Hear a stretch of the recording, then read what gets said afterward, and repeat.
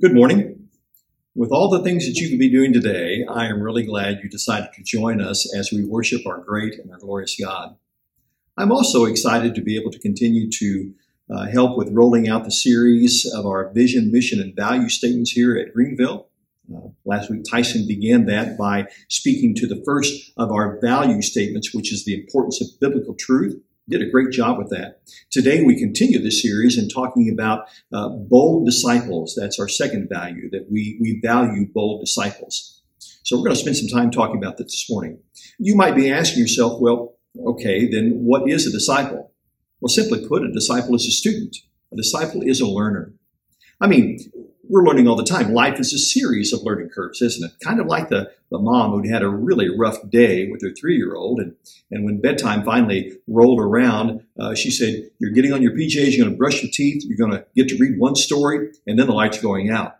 Well, the daughter wrapped her arms around her mother and gently embraced her. And mom heard the child say, in Sunday school, we learned about little boys and girls all over the world that don't have moms and dads. And the mom thought, oh, man, even after I've been such a grouch, she's grateful to have me around. And she felt the tears begin to well up in her eyes. And then the 3-year-old whispered to her, maybe you could go be their mom. You know, parenting is a classroom that kind of lasts for years, doesn't it? As we grow older, there are things that we learn new all the time. We're always learning. I remember the first time that I had to iron my own clothes and do my laundry and make my bed when I was a student in Bible college. Mom had always done that before. I remember learning how to change the oil or check the oil and change a tire or rewire a light.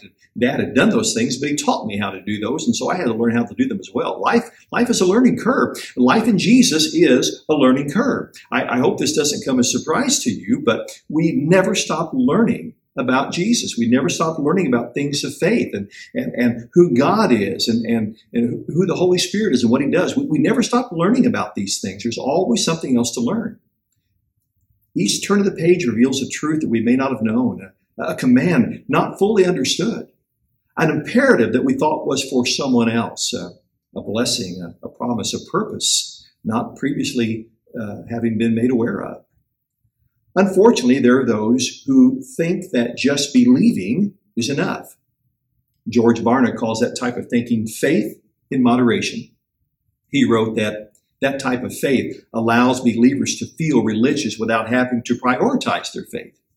Christianity is a low-risk, predictable proposition, providing a faith perspective that is not demanding. A casual Christian can be all things they esteem: a nice human being, a family person, religious, an exemplary citizen. They can be a reliable employee. And they never have to publicly defend or represent difficult moral or social positions, or even lose much sleep over their private choices, as long as they mean well and generally do their best. From their perspective, their brand of faith practice is genuine, realistic, and practical.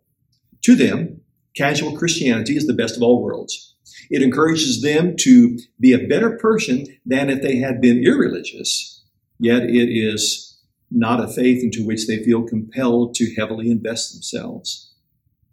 To be bold disciples means that we will worship. It means that we will evangelize. It means that we will intentionally make disciples. Look at it this way.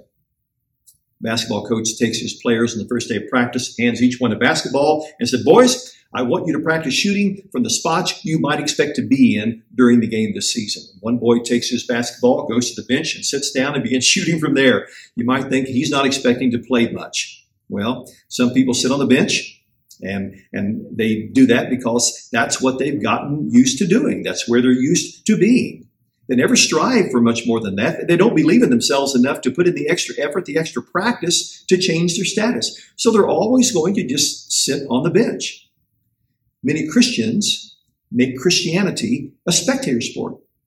They sit back in church, listen to the music, sometimes sing. They'll listen to the sermons, but they never really get involved in the game. Intentional discipleship means getting off the sidelines and getting on the front lines. Intentional discipleship is putting into action our faith and getting involved in the lives of the people with whom we come in contact with every day.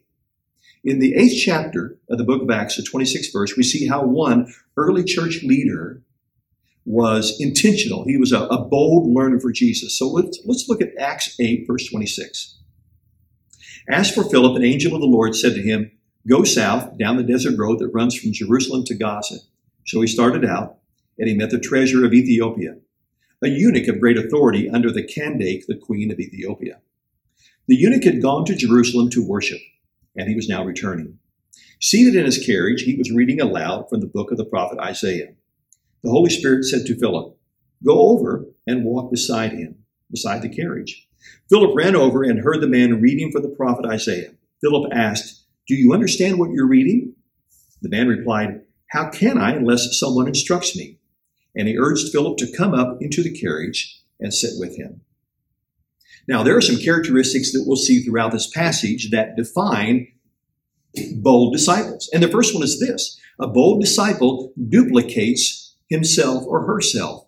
Now, Philip had come to Christ either on the day of Pentecost or maybe shortly thereafter, but he had believed on Jesus and he had become a disciple of Christ. In Acts chapter 6, it says that Philip was one of the first New Testament deacons in the church. Well, he left Jerusalem because a great persecution had broke out. You read about that starting around chapter 8.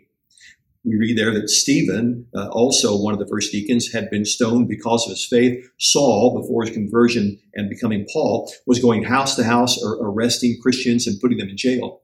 Philip went to Samaria, not a typical place for Jews to go. He wasn't stopped, though, by any existing prejudice that he had. He was not afraid. He wasn't deterred by any concern he might have had over his own safety. Philip heard Peter's message preached on the day of Pentecost. And now the people in Samaria are going to hear Philip's message as well. So this is not the end of the story. Let's pick up at verse 32 where it says, "The passage of scripture that he had been reading was this: He was led like a sheep to the slaughter, and as a lamb is silent before the shearers, he did not open his mouth. He was humiliated and received no justice. Who can speak of his descendants? For this life was taken from the earth." The eunuch asked Philip, "Tell me, was the prophet talking about himself or someone else?" Now, duplicating disciples means that we must possess truth. We need to know what the Bible says. And Philip, when he heard the passage, as a Jew, he would have recognized this passage. Most likely, most Jews would have recognized that. But Philip makes the connection from this Old Testament prophet Isaiah and what he's saying about Jesus, and he makes that connection to Jesus as the one who fulfills that prophecy. The result is the Ethiopian becomes a believer. He believes on Jesus. So the legend has it that he goes back to North Africa, goes back to Ethiopia, and there he evangelizes that part of the country. Philip's faith was duplicated in this Ethiopian, and this Ethiopian took that faith home with him and changed his part of the world. It still happens. I want you to listen to a story about a couple that were confronted with the faith of a man, and that faith was duplicated in them. Oh, I'm Hal Langham. I've been a county resident for 63 years and a Christian for 52 years. And we have had an opportunity to witness to some people that were guests at our hunting lodge. And they've been hunting and been guests for a number of years. And they thought that was such a beautiful place that they talked about getting married, and they'd like to get married there. And so I asked them what they wanted me to do. And they kind of paused and they said, "Well," I said, "You want me to get a preacher? I know one that can tie a knot and it won't slip," because they'd both had previous marriages. They said, "Yeah, you get a preacher." So I invited Dee up, and before we met, I told Dee, these are great people. They had a church background, but they aren't active in church. I'm not sure if they're even baptized. So I said, let's work a baptism in with the marriage. So Dee talked about the marriage process and bringing God into the marriage, and asked them about their relationship with Christ and if they'd been baptized. He gave them literature to read, and the second meeting we talked about planning the wedding, and they made a decision to come to Christ. So they told me after Dee left, we were sitting by a fire pit, and they said, "We can't believe you thought enough of us to even bring this up. We really appreciate our friendship, and thanks for bringing this up. And my question to you is, do you care enough to bring it up?" Mike and Tammy that Hal was talking about were baptized here yesterday at First Christian Church. Duplicating ourselves isn't making Christian clones. I mean, one of me is enough. We don't need any more. But it does increase the number of those in the kingdom. You may think that the job of bringing people to Jesus is overwhelming, it's tough, it's hard, it's too big. It is tough. And you can't save everyone, but you can save one or two or three or even more. You need to be a bold disciple willing to duplicate themselves. Disciples also develop relationships. Chuck Swindoll, in one of his books, tells a story about a drunken bum who's carried to a city hospital. His neck his throat has been slashed. Swindoll writes, this man, had been living in the Bowery, the last stop before the morgue. The derelict's name was misspelled on the hospital form, but then what good is a name when the guy's a bum? He was 38, but he looked twice that age. But no one cared. His health was gone. He was starving.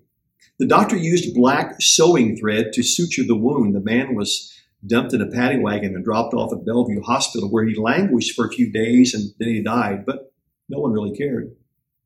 A friend came looking for him and was directed to the morgue. When this friend found the body, he scraped together the belongings, a ragged coat with 38 cents in one pocket, a scrap of paper in the other.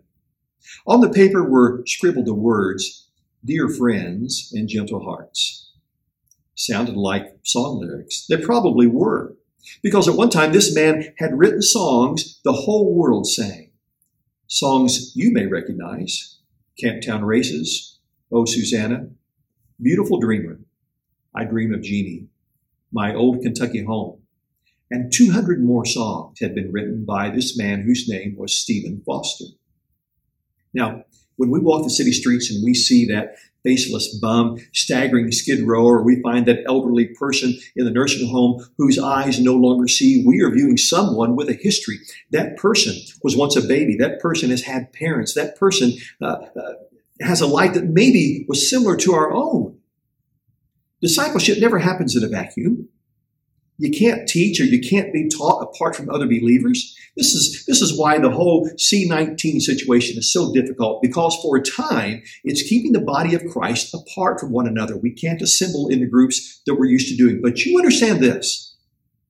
The virus doesn't stop us from being the church, from being generous, from showing compassion, from loving sacrificially, or even connecting with others. Granted, it's more difficult, more challenging, but it's not impossible. How do we develop relationships? Jesus said, "A new command that I give you, love one another." Well, Jesus, I don't have trouble loving my wife or my siblings or my children. But he said, as I have loved you unconditionally and without reservation and sacrificially, so you must love one another, even those that are difficult to love. By this, everyone will know that you're my disciple if you love one another. Listen how the love of Jesus from someone change the life of someone else here at the church. All right. Hi, I'm Sherry Sutton, and I've been at First Christian Church all my life so far. I have to say that Gary Coleman made the biggest impact in my life. He was our youth minister at the time. He came to Sunday school one day and he asked all of us high schoolers, do you want to be a leader or a follower of Christ? And he said, no matter what, you do it with love. And as I go and be a leader and a follower for Christ, I always find myself doing it with love. Each of us come from the same situation, maybe not regionally, and maybe we're not from the same socioeconomic background. We may not be the same age, race, gender as that person who lives next door to us, but that unconditional love of Jesus shows us how to love. And it is with that kind of love that relationships develop that lead the lost to Christ. When we become a disciple, it means that we also deepen our faith. When Philip was called as the first deacon there in Acts chapter 6, I doubt that he felt qualified for the job. He's probably thinking, dear God, I don't know how to take care of all these women. But in the 6th chapter of Acts, it says that the church was told to choose men that were full of the Spirit and wisdom. God saw something in Philip that he may not have seen in himself. And yet Philip stepped out in faith, and God directed him in that ministry. So Philip comes to Samaria in Acts chapter 8. He's bold in faith, but he's going in a difficult territory. The Jews avoided Samaria like they would avoid the plague. It was a land of half-breeds, Jews who had intermarried with Gentiles. They wouldn't walk through there. They'd go around the border, going to the outside to go to the northern kingdom. Their attitude would be, I wouldn't walk across the street to spit on a Gentile, on a Samaritan. The Samaritans were seen as people who had betrayed their culture. They had betrayed their faith, and they had betrayed God, according to a Jew. But Philip stepped out in faith. He intentionally listened and obeyed the leading of the Holy Spirit. And now he's led by the Holy Spirit to present the gospel to this stranger in a chariot. We pick up in verse 34. The eunuch asked Philip, tell me, was the prophet talking about himself or someone else? So beginning with this same scripture, Philip told him the good news about Jesus. He taught him Jesus. And as they rode along, they came to some water, and the eunuch asked or said, look, there's some water. Why can't I be baptized? And he ordered the carriage to stop. And they went down into the water, and Philip baptized him. Later on, it says the eunuch, having been baptized, went on his way, celebrating, rejoicing. Faith and the Holy Spirit had walked Philip up to that chariot. Intentional discipleship equals intentional faith, a growing, deepening, dynamic, powerful faith that can change lives. David said it this way, be strong and courageous. Do the work. Don't be afraid or discouraged, for the Lord God, my God, is with you. He will not fail you or forsake you. He will see to it that all the work related to the temple of the Lord is finished correctly. Did you get those words? Your faith as a disciple is to be a growing faith. Be strong. Be courageous. Do the work.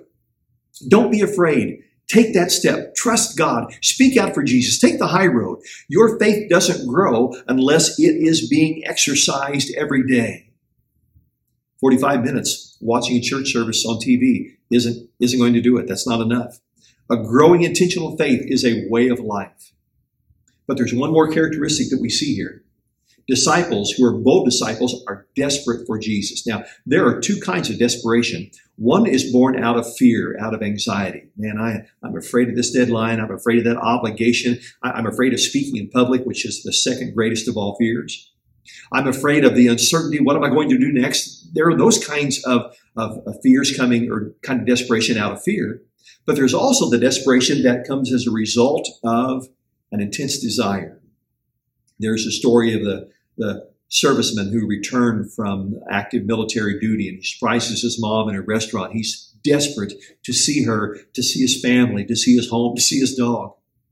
There's the man who's been walking across a parched desert, and his lips are dry. He is desperate for a cool drink of water. There's that man who in desperation is seeking that hidden treasure. He's driven by a desire. David said, as the deer pants for streams of water, so my soul is desperate for you, my God. My soul is desperate. It thirsts for God, for the living God. Where can I go and meet with God? David said the deer pants for water, desperate to slake its thirst. Without water, that animal will die.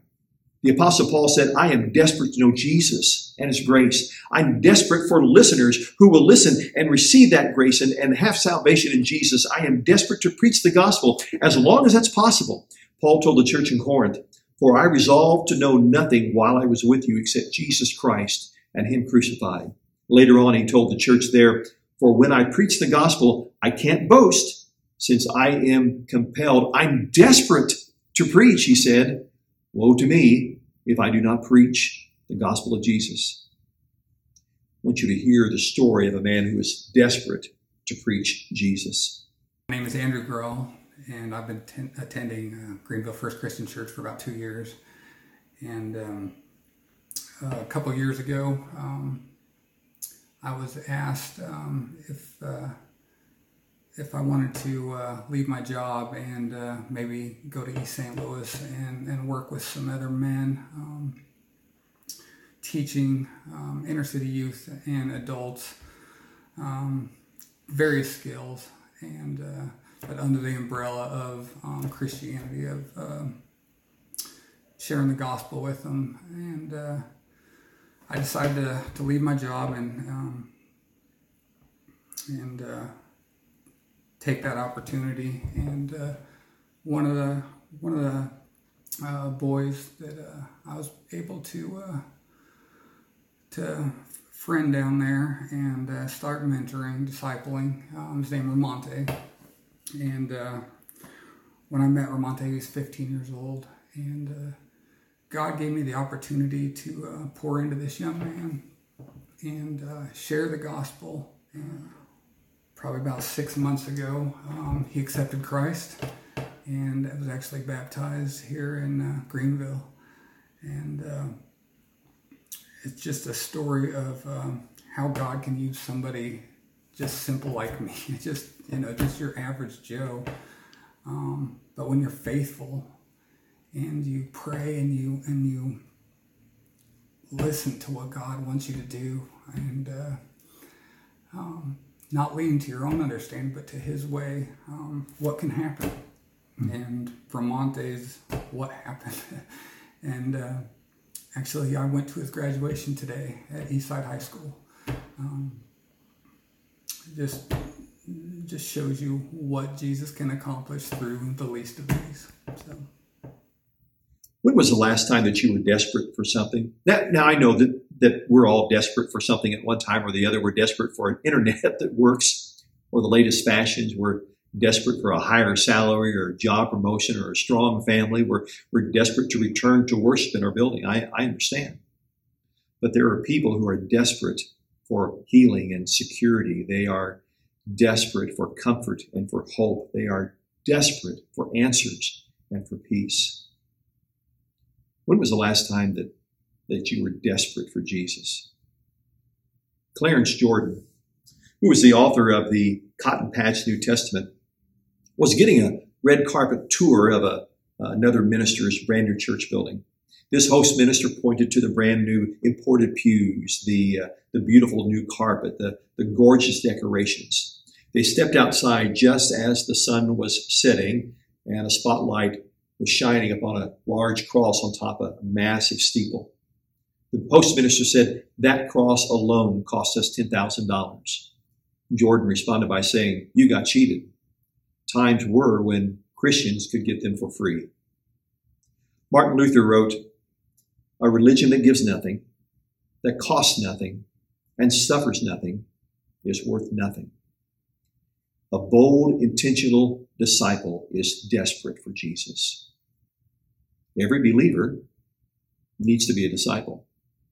And a bold disciple duplicates himself, and he develops relationships, and she deepens her faith, and they're desperate for Jesus. When I was coaching tennis at St. Louis Christian College years ago, I asked the team, "Do you want to win? Fine. You'll practice hard. You'll take care of your equipment. You'll get to practice on time. You'll practice hard. You'll eat well. You'll get good sleep. You'll practice hard. You want to win? You've got to be willing to pay the price." Being a bold disciple means that there is a price. There is a cost. Jesus said, "To be my disciple, you must love me more than these, more than your family." Doesn't mean you don't love your family less, but you love Jesus more. Jesus said, "To be a bold disciple, you deny yourself, you take up my cross daily, and you follow me," Jesus said.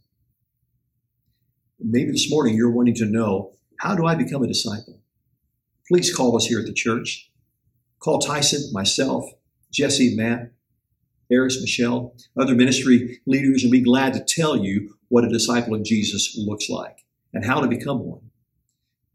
How to confess the name of Jesus, how to be buried with him in baptism and be raised to be that learner, that disciple, that student of Jesus. Maybe as a disciple already you're struggling and you need someone to pray with you. Again, call us. We will visit with you. We'll pray with you and pray that God gives you the strength through the Holy Spirit to be the kind of disciple that changes the world. Let's pray. God in heaven, I thank you that you've given us an opportunity to examine a bold disciple of Scripture. And Father, may we share that same boldness through the power of the Holy Spirit to speak openly, to speak well, to share from our hearts, to develop those relationships, to be desperate to find those who do not know you and share with them the salvation that you so freely offer. Thank you, God, Thank you for worship. Thank you for the intimacy that we have in worship that you have brought about to us through Jesus, and for the fact that he has called us as disciples. We pray this in Jesus' name. Amen.